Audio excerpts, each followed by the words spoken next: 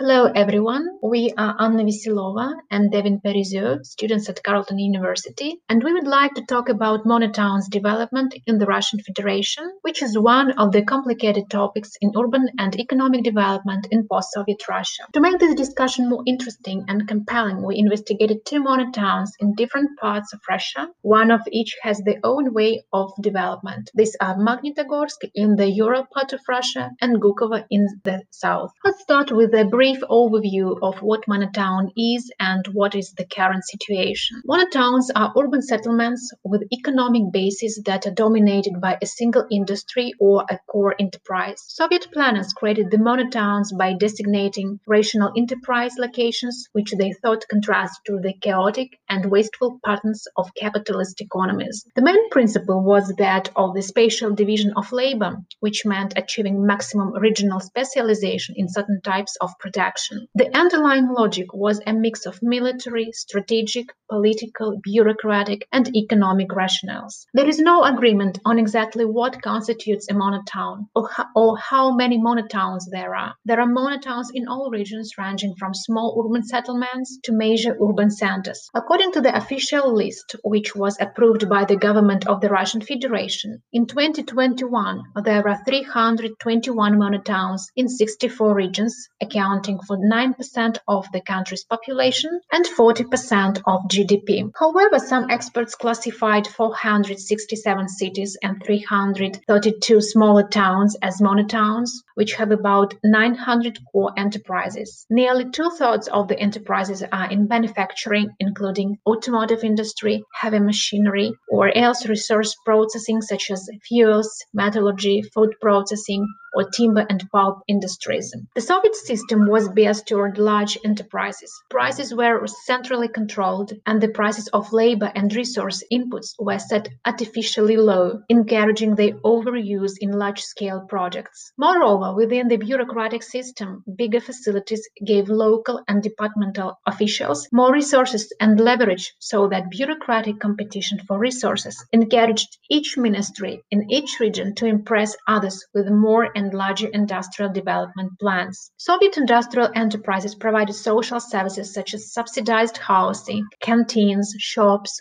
hospitals, and recreation facilities for employees, their families, and other residents. Large enterprises were usually able to get more resources, and the services were often better than those in an average municipality. Large enterprises also built roads and other transportation facilities and provided heat and electricity. When the Soviet Union fell in 1991, the economic system collapsed with dire consequences for the monotowns. Most of the core enterprises were privatized in the 1990s, ending up in the hands of large Russian industrial conglomerates that sought to free themselves of social service obligations. In uncompetitive industries, many enterprises survived into 2011, bringing further decline to their towns. Others managed to thrive, primarily those resource-based activities that found export markets, such as fuel, metallurgy, chemicals, forestry, and paper products. The government tried to devolve the social services to municipalities, which in the 1990s didn't have the resources to finance them. Often the municipalities either closed the social facilities or postponed their transfer. A few firms continued to fund social facilities after they were transferred to a municipality. The monotown debate has focused on how government policy can remedy obsolete physical capital, restore crumbling infrastructure, and aid immobile populations. But these deficiencies are the symptoms, not the causes of the monotown's problems. The causes lie in the system of Soviet planning that result in many monotowns today producing the wrong products in the wrong places, with resultant misallocations of capital and labor. One of the examples of Russian initiatives was that the Intergovernmental Committee on Monotowns invited towns to submit comprehensive plans with specific measures to tackle economic and social problems and a medium-term roadmap for diversification leading to sustainable long-term growth. Let's talk about our examples. Gukovo is a middle-sized town in Rostov region in the south of Russia, on the border with Ukraine. The date of its foundation is considered to be the 1st December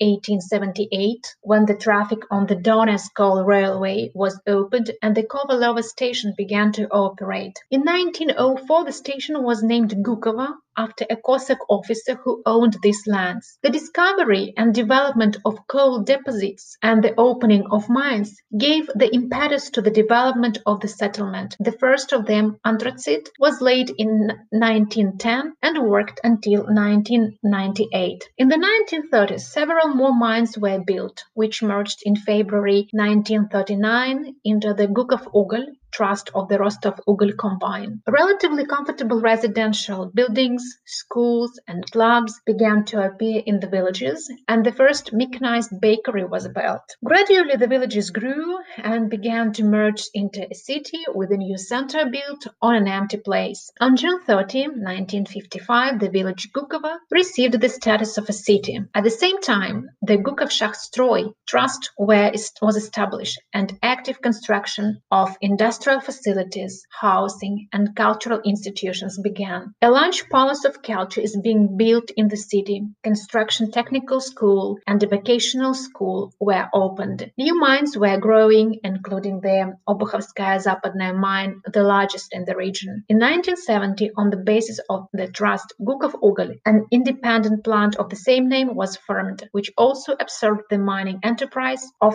neighboring city of Donetsk. Thus, the city was formed around the opening of mines, and almost all the time of its existence, the main area of employment of residents was associated with the coal mining industry. In the Soviet times, many people came to work in the city and stayed here to live, attracted by the higher level of wages of miners.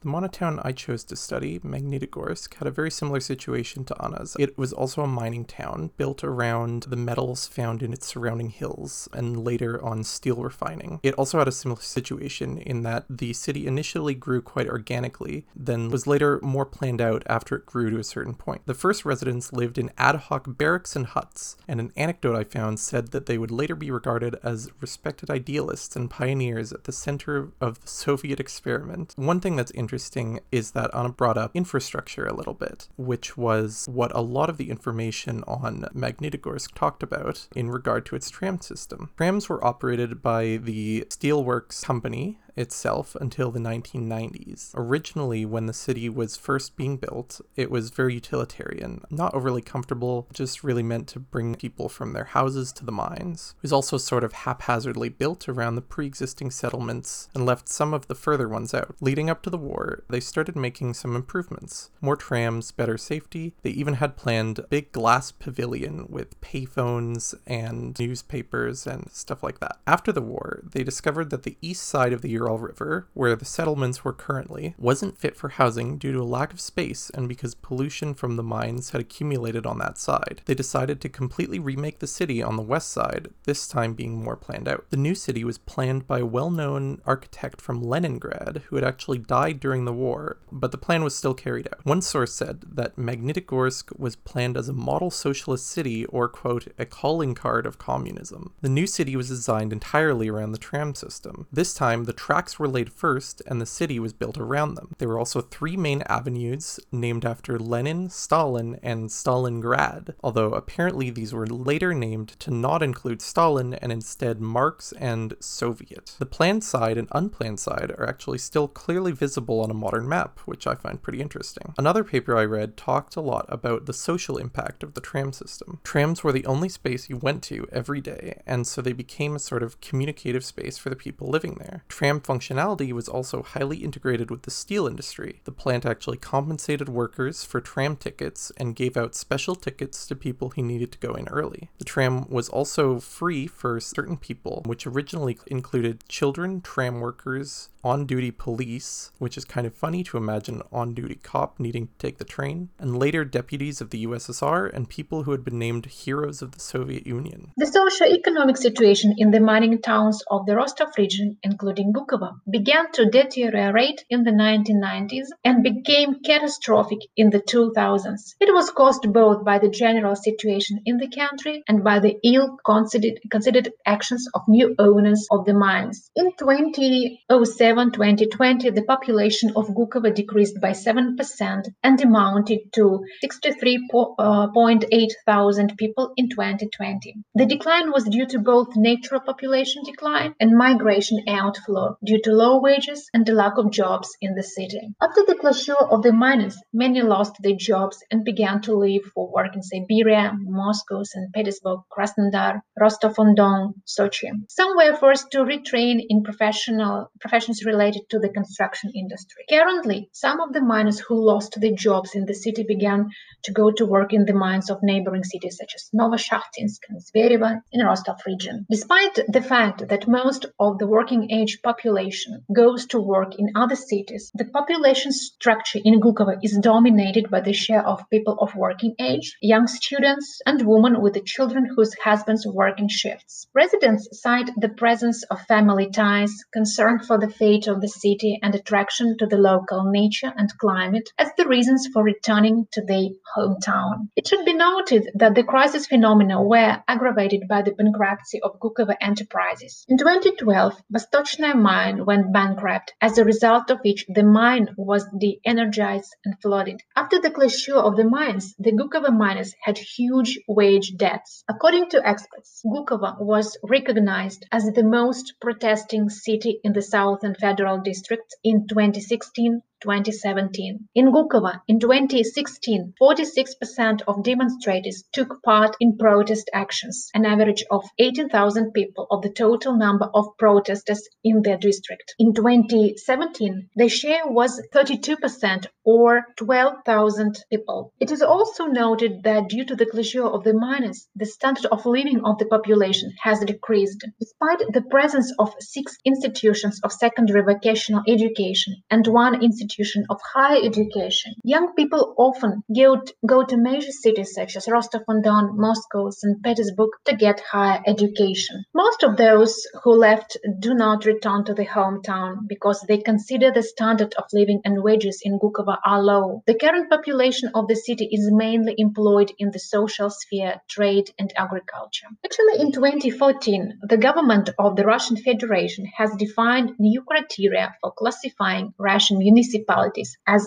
single industry towns or monotowns. All single industry cities were divided into 3 categories according to the socio-economic status. The first, single industry towns with the most difficult socio-economic situation. Second, single industry towns where there are risks of deterioration of the socio-economic situation. And third, single industry towns with a stable socio-economic situation. In 2015, out of 319 single industry towns in Russia, 94 were classified as the most critical, including the city districts of Gukova in Rostov. In 2016, owing to the activeness of the regional authorities, by the decree of the government of the Russian Federation, in Gukova, the territory of advanced socio-economic development was created, a so-called Gukova TOSER. TOSER established as a special legal regime for the implementation of entrepreneurial and other activities in order to create favorable conditions for attracting investment, which are not related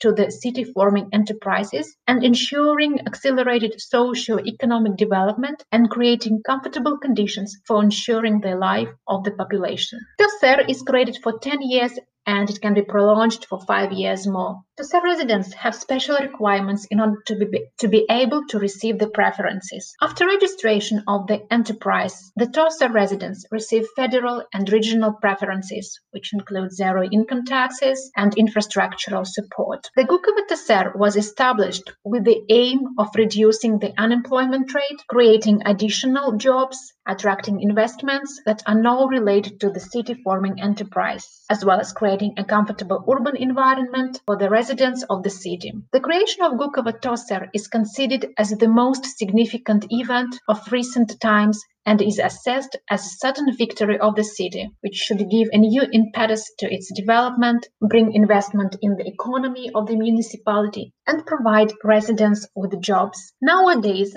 9 residents are already operating at the Gukova Toser in the industries such as mechanical engineering, production of reinforced concrete structures, clothing production, production of sunflower oil, and carbon-containing materials production. These monotowns are an acute example of the dilemmas raised by many of Russia's industrial regions, or what famous Russian scientist in economic geography Natalia Zubarevich has called the second Russia in contrast to Moscow and St. Petersburg. It's kind of funny that we chose the towns we did because, as I learned in my research, Magnitogorsk had almost the exact opposite experience, which is kind of funny because we didn't plan it out that way, and I knew personally nothing about Magnitogorsk before I chose it. It's actually a Category 3, which is for the most economically stable monotowns. Although the metal in the mountain it was built around is actually mined out by now, the steel factory is still there and it's still thriving. 80% of the city's production continues to be steel. So why did Magnitogorsk do so much better after 2008? During the crash, it repositioned its sales toward the internal Russian market rather than internationally. It invested heavily in technology, including having a high-quality Steel Mill 5000, actual name, which is the only one of its kind in Russia. This despite 2008 happening during its construction, in which the company decided to continue work on it despite the costs. As an aside, an article that I read mentioned that Putin himself apparently opened the mill. In addition, the company had a policy of quote, cut hours, not jobs, during the crisis. While this did result in a big reduction in standard of living, they managed to avoid any major protests or population decline as was seen in other cities. The company also continued to invest a lot into the city itself, revamping roads and apparently building a pretty nice water park. I personally consulted Google and can confirm that they have a pretty sick-looking slide. There are still some serious issues, however. Economically, there are potential concerns over construction companies moving away from steel in favor of synthetic metals. To combat this, the municipal government reportedly wants to lure foreign investment into pharmaceutical production, a strategy they call mills to pills. While the situation has improved, there are also still big environmental concerns, and there seems to be a widespread belief among locals that even though the company has installed a variety of filters on their factories' chimneys and has upgraded factories past the less efficient Soviet-era ones, that they continue to turn off the filters on the evenings and weekends. And for this reason, many of the locals choose to leave the city on the weekend. Finally,